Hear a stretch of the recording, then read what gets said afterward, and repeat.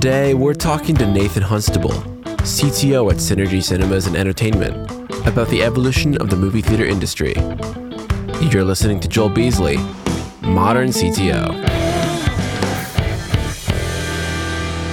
All right, so my daughter is 6, and I asked her about 10 minutes before this interview, I said, hey, I'm talking to the guy that, makes movie theaters. What do you want me to ask him? And she said, can you ask him if I can have my own movie theater? And I said, that's actually one of our first questions. So we went to see Migration about 2 weeks ago with the kids, and awesome animated movie.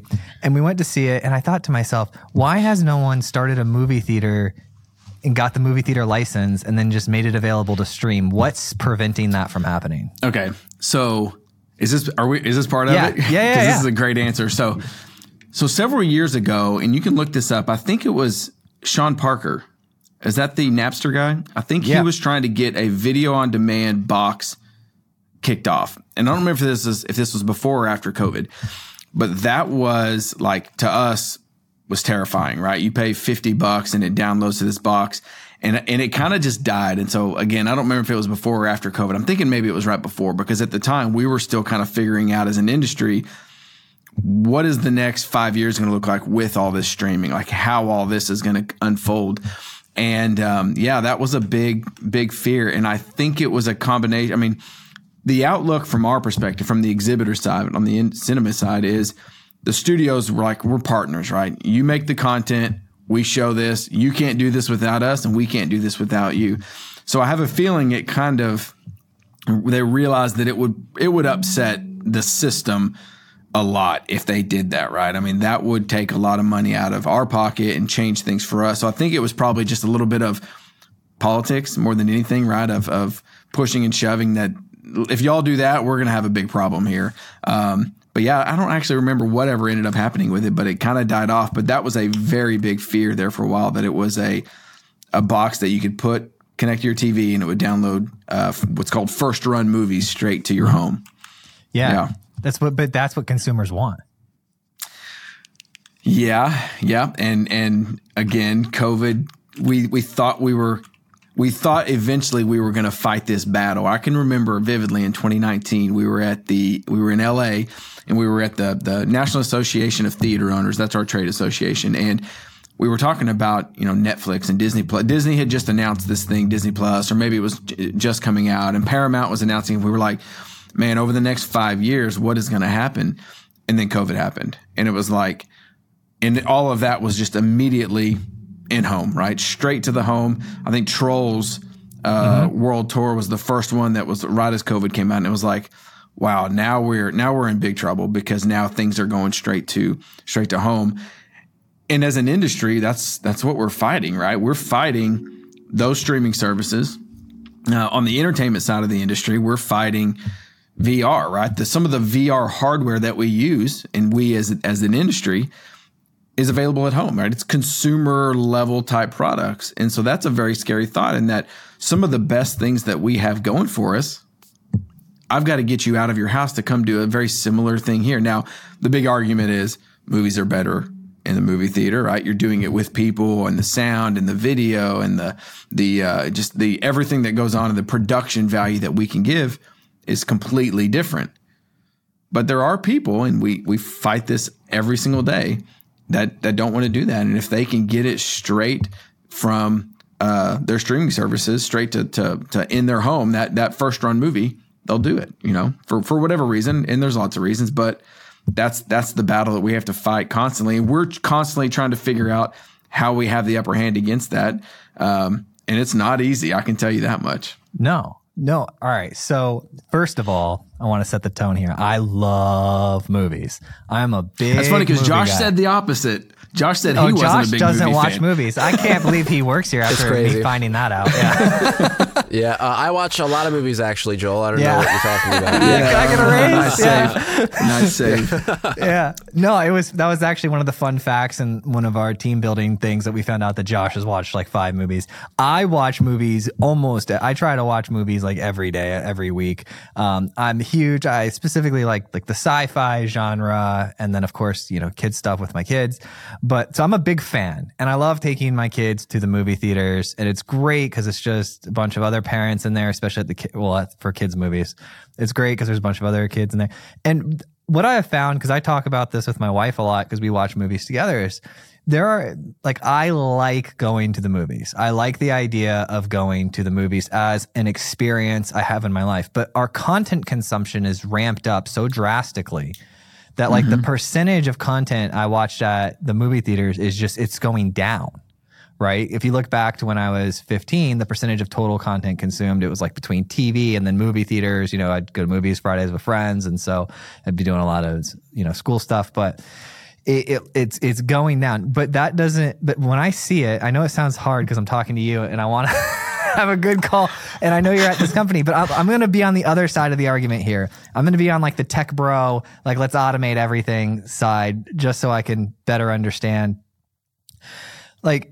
I think it's going to be like the horses and the cars.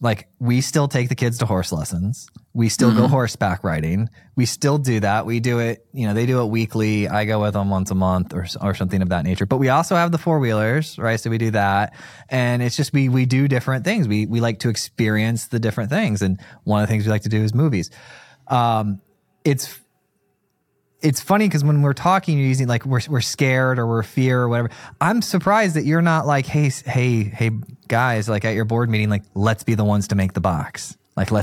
Let's use all of our revenue to make the box. Yeah, again, because it's coming.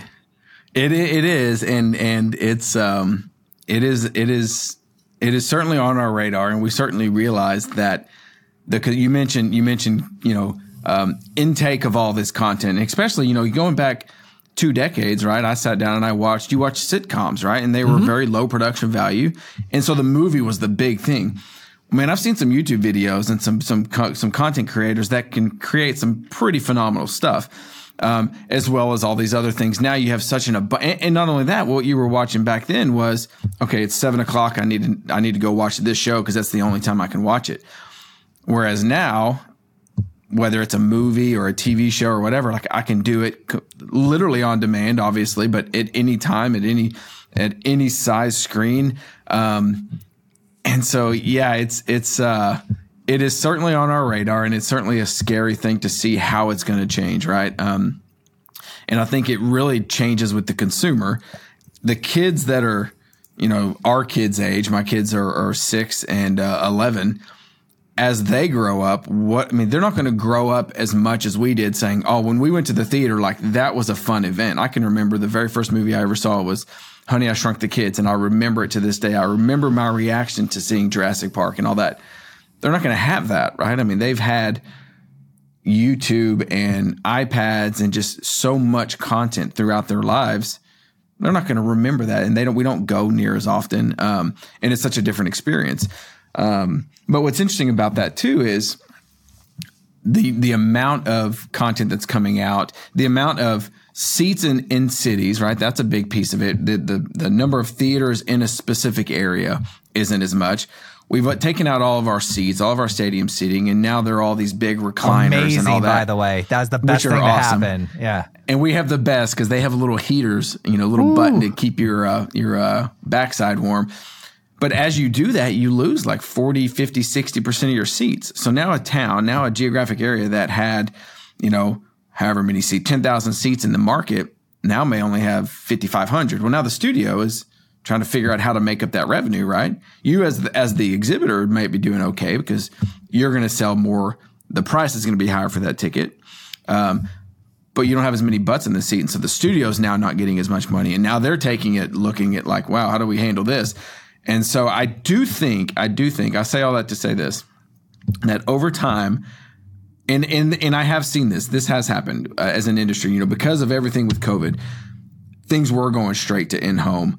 But over the last 3 years, I think these streaming services have kind of realized that it's not a great revenue model to send it straight to Disney Plus or whatever for lots of different reasons. A, you're not getting as many tickets. People aren't seeing it multiple times. You know, you're paying the same price. And so I think that what they've realized is we can put it into the theater, and then after 30 days, 60 days, whatever it is, 45 days, put it into, you know, on demand, video on demand, and streaming services in the home. I think it's kind of falling into a nice kind of piece where everybody can kind of play along, right, and get their kind of piece of it. But there for a while, it was really scary, and I do think that over time, we'll have to see how it works itself out. But you also used to see companies build 24 plexes and these massive theaters with these tons of auditoriums. We don't have the content for that anymore, right? You don't have, especially this year coming up, you don't have a new movie coming out every weekend. You've got a couple, but over the next 3 months, frankly, this first quarter of 2024, it's kind of thin. And so we're kind of freaking out a little bit that as an industry. So nobody's building those megaplexes anymore. We've got locations that have six auditoriums. We're building new locations that have 6, 7 auditoriums, as opposed to our big one has 14, right? There's no reason to have that many anymore. And so for less content, for less people in the building, I can still fill up my building. And that's what's adding these other things into your building becomes such a critical piece to success and making as much money as you can off one consumer that walks in the door, right? I mean, that's the key now at this point. So it is a revolving, ever-changing industry. But everything we went through with COVID, I think right now we're all just kind of like, let's just get back and coast for a little while, and we'll see what happens in the future. Yeah, it sounds scary. What's the vibe there in the industry? Is everybody blinded by nostalgia and this is just like what we like to do and we just want it to make it work? Or are there people that are stepping back outside of it and saying, look, this is what's coming, obviously. There's a model for it, which is the horse and the cars, I think is like the best model because it's still an industry. There's still money there. People still go do it and they spend money. It's just it's a lot scaled down. So are there people out there saying like, look, we obviously are on this down curve and it's going to be scaled down. And so let's like prepare for that future. Obviously you're kind of doing it a little bit by building smaller theaters, right? But also why not be the one to build the thing you know is going to crush you? Yeah. Is it because you can't be that guy at the trade association? You get tomatoes thrown at you? Oh, you would get annihilated. Yeah, you'd be ostracized pretty quickly. I think, most people in this industry, what's interesting is it is a very, I don't want to say archaic because that has a negative connotation, but it is a very kind of old school industry, right? And you have these, first off, the majority of the theaters in the country, I'll say probably the majority are owned by the big three, right? The big three companies that I won't mention, but and so they would put a stop to it pretty quickly. And their hands and their relationships with the studios are pretty close. So it's the kind of situation where they could do it. I guarantee you they could do it. But if a small company like us were to go try to do it, it would be shut down pretty quick, and you would get some tomatoes thrown at you, and you'd probably be kicked out of that association. But I don't know if that's ever coming or not. And it certainly has to think. But again, though, I think the bigger companies that have hundreds of locations, right? They probably are a little scared because it's not as easy to pivot, especially if they're public, right? It's not as easy to pivot for them. When we were going through COVID, we were trying to figure out what we could, if we were to knock out half of our auditoriums, what could we do with these spaces, right? And now pickleball and all this other stuff and go-karts, all these new things are these new fads that for us as a small company, we have 9 locations. We could easily do that, right? And we could pivot that much for lots of different reasons. They can't. And so for them, it probably is. And not to mention, look at all the ones that have gone bankrupt and they've had to shut down. Literally hundreds across the country have been shut down, and that's bad for the industry. It's good for us in some markets, and we've benefited from that.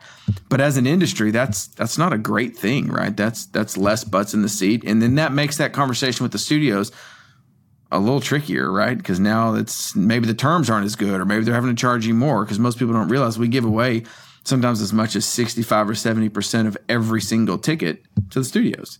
That's their money. So we keep a small portion of. Have you ever wondered why concessions are so expensive? That's where we make our money. That's where we make our money. Traditionally, I mean, now obviously we've expanded into these other areas, but I have a feeling that those bigger companies, I know they are reeling to try to figure out what's next, right? And people like us who are innovating some of these other entertainment options. Nobody's going to build another movie theater. Don't quote me on this. That's just a theater, right? Popcorn, soda, go see your movie. Why do that when you can food and beverage and all these other things? Are they digital, the cinemas? Like, is it coming to some box are they mailing tape? Like, what are they doing? All of the above. So yes, well, not necessarily film anymore. So back when I started in 1999, we strung up the projectors with film, right? And then there was the studios really wanted us to go digital, but again, you're talking these small exhibitors didn't have millions of dollars to convert their auditorium. So they did kind of a partner program where they bought it and then you put it in and then you paid them back over a long period of time. And it was a whole program. So at this point, the entire industry, unless you're some super specific nostalgia theater, is all digital. Everything is digital. The content comes in from satellite. The majority of the time it's satellite, although they can still mail us hard drives if that doesn't work. But there's a whole content delivery network that comes in via satellite over the course of a few days in advance. And then there's a license that we get delivered 24 to 48 hours before. And then we kind of marry the two together and the content becomes available to be sent to each individual projector. And then there's a server there. I mean, it's actually an unbelievably complicated process, but it's all digital now. And then now we're going through this transition of the old big xenon bulbs, and now we're going strictly laser projectors, right? And that's kind of in this transition period of, again, a major cost and rehab to switch from xenon to digital to laser projection.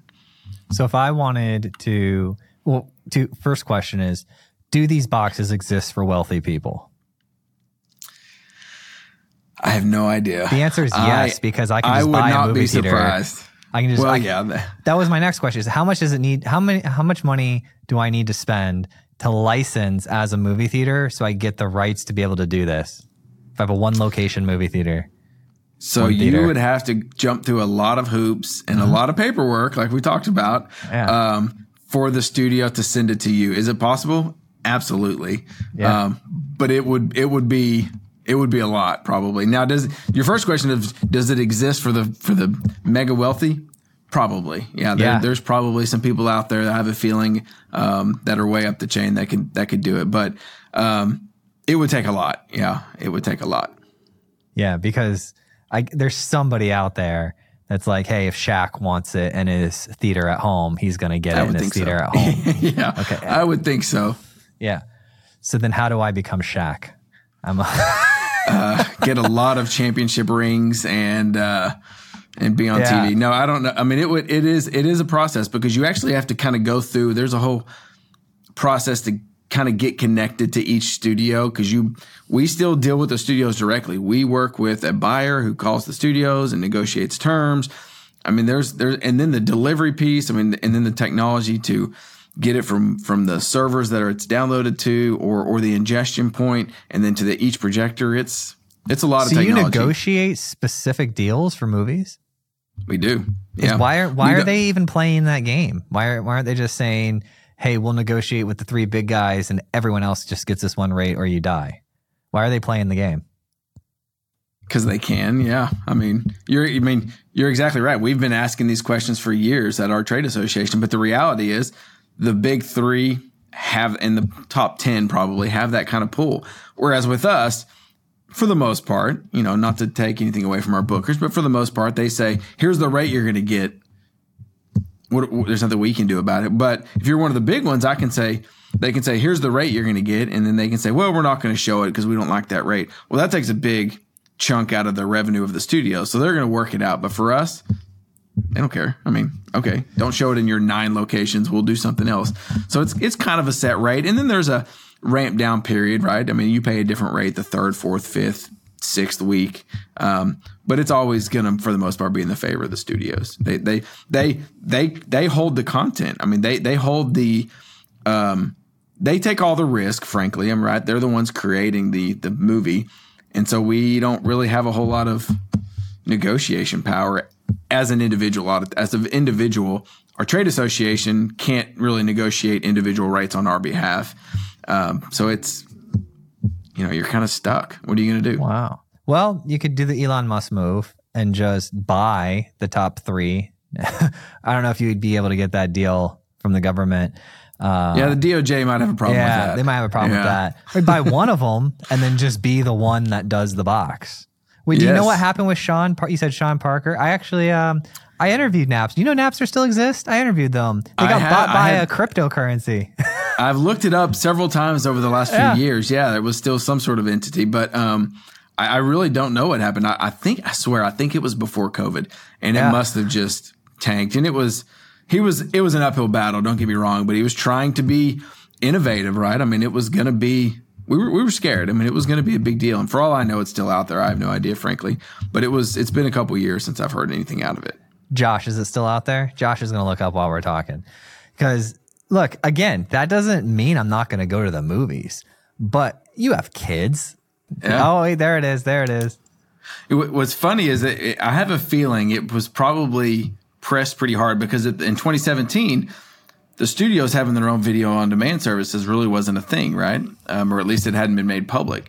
And so I have a feeling about that time, Disney Plus was ramping up, Paramount Plus was coming out, or Peacock and Paramount and all that. So I have a feeling, especially now, they'd have a hard time getting something like that going because the behemoth in the room is Disney, right? They control a lot of this. And so I have a feeling they would have a lot to say about somebody trying to create an in-home box. But look at the people who are on the side of it. Spielberg, J.J. Abrams, Peter Jackson. They love the forward thinking. We need to get Sean on the show. Josh. And they also work for those production companies too. So I know. Of course they're going to fight it. Every industry. It's the death spends or whatever. Oh yeah. That would be the ultimate disruption. There's no doubt about that. I mean, and we've been through this multiple times and certainly through COVID, through all these streaming services. So that would be there would have to be some sort of from a as an industry side, there'd have to be some sort of what we call a window, right? So traditionally, if you think about it, back when you were growing up, when before it would show up in Blockbuster, it would be 6-9+ months, right, until you could rent the movie. Well, now with post-COVID, it's could be day and date, so they come out at the same time. Could be a matter of weeks. Could be as 30 or 45 days. So there'd have to be some sort of window. Why are they doing that? Why do they dual release? Sometimes it's like, what was a movie? We actually chose to watch the movie that was streaming at home instead of going to the theaters because there were 2 movies released. We wanted to see both movies. The kids were sick, and one of the movies was released streaming. You pay like $30 or $40 for it, but like, how are they making these decisions? It really comes down to the studio. I mean, I would imagine it's just a major financial decision, right? I mean, again, and why, I don't know, but I can tell you this. I know that if for instance, if Netflix wants to put something out the same time it goes in the theater, they're paying big money for it, or Amazon or whoever it is. So it's strictly a financial decision. If they look at the outlook and say, I mean, every week we know when a movie comes out, and it's usually pretty darn close, how many tens of millions of dollars it's going to make, right? I think I read earlier that Mean Girls is coming out this week, and it's looking at $33 million. Well, it's going to be somewhere in that. And so if it costs, and they're going to look at it and say, well, gosh, it makes sense to put it on Netflix or put it on this streaming service in 7, 14, 21 days or whatever it is, and they'll pay us this. It's totally a financial decision at that point. Recoup some of that cost of production and marketing. It's interesting. The history has been find the gatekeepers, destroy the gatekeepers, and technology is the weapon in which we're doing that. Yep. Yeah, but every day I get to look at all these different industries. For example, the docks that we have, the ports. Mm-hmm. Remember when those backups were happening? Yeah. Well, I did all this like investigative myself research on it. So it turns out that there are fully autonomous ports, like 99% autonomous ports. There's some humans there. We don't let those into the U.S. because the unions don't let them into the U.S. Oh, sure. So we prevent us from having highly functional competitive ports because of a union group that's like, it's going to take the humans' jobs. So that's really, these little case studies are interesting because they're happening before it's like super political, right? Because the idea of like humans and robots is going to become obviously a huge political point in the future, but there's not too much energy around it. Exactly. There's not a crazy amount of bipartisan stuff with the AI right now. Everybody just is kind of like, hey, what's going on with that? But it will get crazy, I'm sure. But we can look back to these times when we do have these situations where we're successfully preventing technology from existing to keep jobs. Like those case studies exist.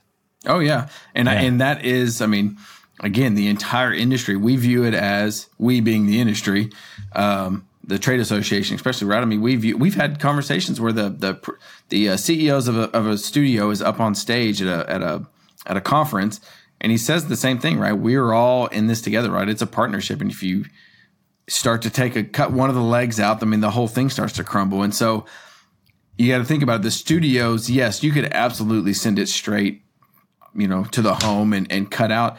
But you're going to lose half your theaters. I mean, most of the small exhibitors, and frankly, a lot of the bigger ones probably are more susceptible than even the small guys for lots of different reasons. They're gonna have a hard time making money, and then that changes everything, and it's just a domino effect. And then the studio's not making enough money. So, and we saw that during COVID with everything going straight to the home. They don't make as much money. I mean, if you've read the articles, Disney Plus lost billions of dollars in its first year for the same reason. So let's put it straight to the theater, give it however many days or weeks, and then put it to streaming. And you kind of there's a way it can all works. But whoever that disruptor is, I mean, that would be a big deal. But the way the industry is set up, you'd have a hard time getting that kind of going because the studios want that. Now, the studios that don't necessarily care about it is the Netflixes and the Amazons of the world that don't have that footprint. They don't have the footprint in the exhibitor anyways, in that traditional exhibitor space. So they don't care. So it'll be something like that, and they've done it. I mean, they do it all the time. They make amazing things content. That would be and it would do so. Some of the movies, it's actually really frustrating because some of the movies would do unbelievably well. What was the during COVID? There was one that with Tom Hanks or something. The Irishman, I think it was, went straight to streaming, and it was one of the big ones that would have done amazing, right, in the theaters. But at the time, COVID was still a big issue, and it probably wouldn't have made as much money. But if that came out now, I doubt they would have done that, right? They would absolutely send it to the theater, make your $70, $80, $100 million, go overseas, and then bring it into streaming. It's all a financial decision from their side. That's interesting. Well, we have such amazing content do they ever take it where the Amazon, I think Amazon had a movie with Mark Wahlberg that was real funny where he was like a spy, but his family didn't know or something. I saw it a couple weeks ago, but it was on, I think, Prime. Do they ever take Prime stuff and then let it play in the movie theaters and so they can make more money? Yeah, there have been limited runs. I mean, there is an Amazon studio that, I mean, we've had there was a movie with several years ago because we did a sneak of it or something where Amazon Studio put it out first run, but I don't know if it's not as often, it's not as prevalent, but they certainly do it. Yeah. I mean, and again, that was probably before Prime Video was a huge thing, certainly on the apps and everything. Maybe there was a video piece, but you don't see it as much anymore. For them, they have in Netflix too. I mean, it's all about subscribers at that point. So I don't know the economics behind it, but they certainly could do it. And they do it, but not as much as you would think. The previews have changed a lot at movies over the years. You see all sorts of stuff based off different theaters that I go to. What are you guys doing that subscription thing at your theater? What do you mean? Like, do you let people buy a subscription, like a monthly subscription to your movie theater?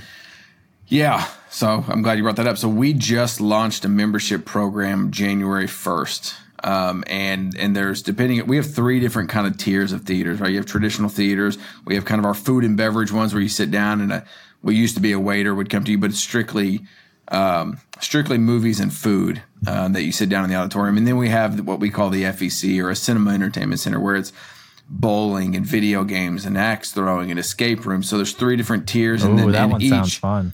Yeah, and so in each kind of tier, you've got 2 or 3 different tiers of gold or platinum. But basically, yeah, you pay on average, $16, $17, and you'll get 2 movie tickets and then a couple tickets at a flat rate and a 10% discount on concessions.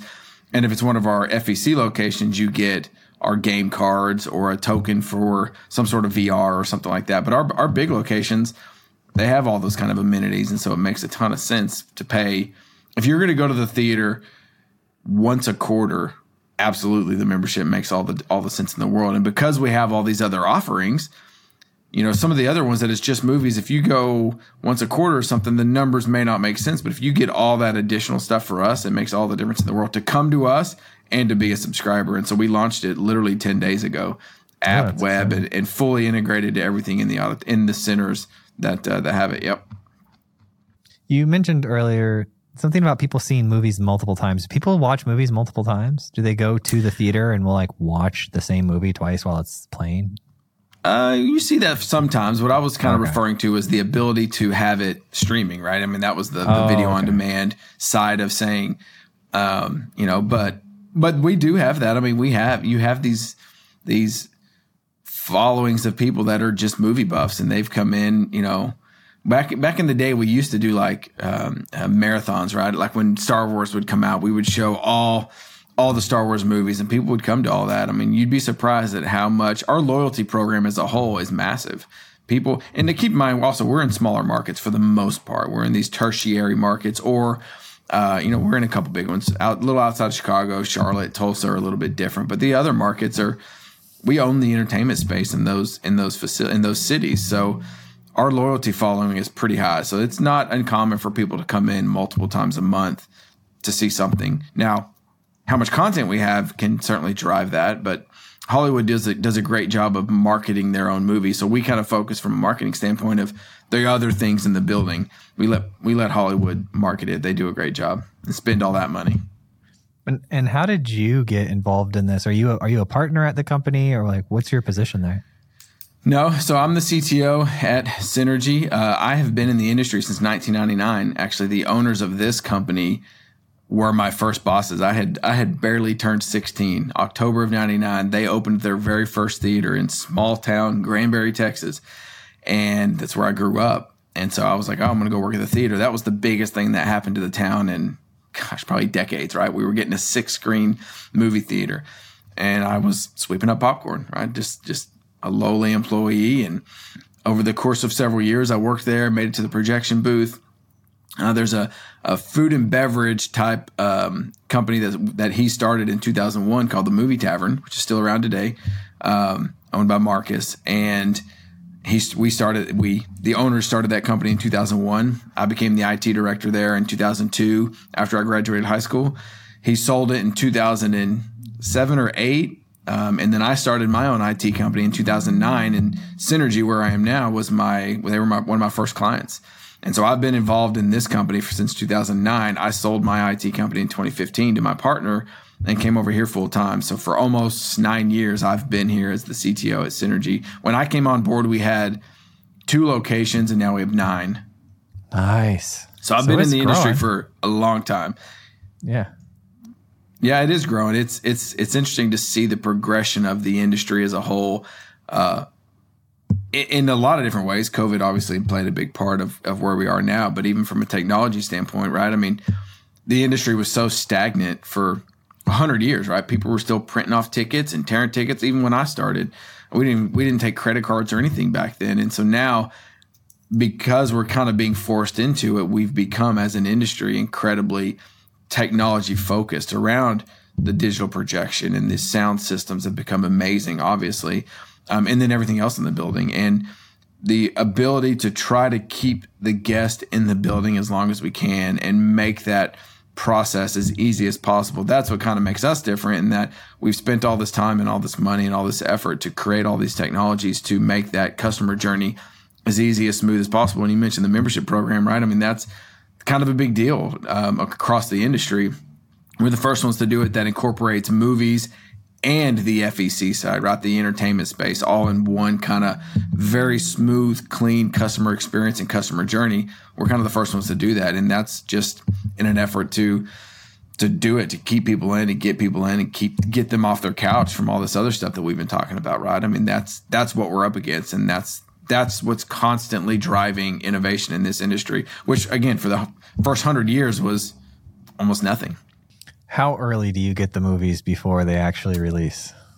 So what's funny is when I started, we used to get them like a week in advance. And as a projectionist, I'd have to build it, put it on the projector. I mean, it was an incredible system the old way. And we would get it about a week in advance. So we had to watch it, right? You had to build it reel to reel and everything. So you had to make sure it was good.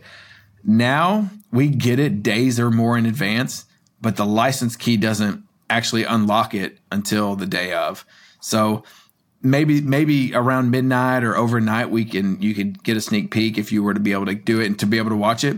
But for the most part, it's pretty well locked down and it's monitored and pretty closely. So they've got a pretty good handle on keeping it secure. Yeah, I was looking at the technology, the anti-piracy technology, where they will embed different types of codes and things into all the different individual streams so they can see where it was pirated from. I've been told that. I've never seen it, but supposedly there is ways that they can track it down to what auditorium it came or a theater it came out of, should they come across it, for sure. Yeah, I don't know where I think I watched a video about that on YouTube, but that was essentially they would sprinkle in these, like, what was it? I can't remember exactly what it was, but they had a way of doing it and they would make it unique for each of the streams that they sent out. And that way they could tell exactly where it came from. Yep. Yeah. I believe it. Absolutely. Yeah. They run a pretty tight ship on that side of it. They keep it pretty well locked down. And the problem is if you get it at the last minute and there's an issue for whatever reason, right? A license key doesn't work or something, it doesn't work. And so that causes mass chaos in your auditorium. Does that happen? It can, yeah. I mean, it's happened. Yeah. I mean, again, the back end systems are unbelievably complex, partially unnecessarily so in a lot of ways. And so, just like anything else, things get corrupted, right? You're sending a lot of data from a satellite down. It downloads it. It's got some checks, make sure it's not corrupt, and then it's going from that server to another server, and then from that server to a projector server, and then it's got to send it obviously onto the screen. I mean, things happen. Absolutely, it happens. Yeah, we had an issue at one of our theaters, maybe in Charlotte, just within the last couple of weeks, where a file got corrupt, and you've got to re-download it or resend it to the projector, and that takes, these things are tens to 100 gigs or whatever the size is. It takes time, and you've got people sitting in an auditorium, so it certainly happens. It's not a fun experience. If you're the manager on duty, I can assure you of that. Yeah, that does not sound like a fun. We had last time we were at, or 2 or 3 times ago, we were at a movie theater and the AC or the heat broke. And I was like, oh no. That happens too. That happens. Especially in Texas. Yes. Well, this was fantastic, my friend. I'll let you know when I'm out there, and then we'll have the episode released next week. Okay. Thank you so much for listening. And if you found this episode useful, please share it with a friend or a colleague who you think would get value from it. And if you have topics that you'd like to hear discussed on the podcast, either add me on LinkedIn or send me an email, joel@moderncto.io. Every time I get an email or LinkedIn message, it absolutely makes my day and inspires me to keep going.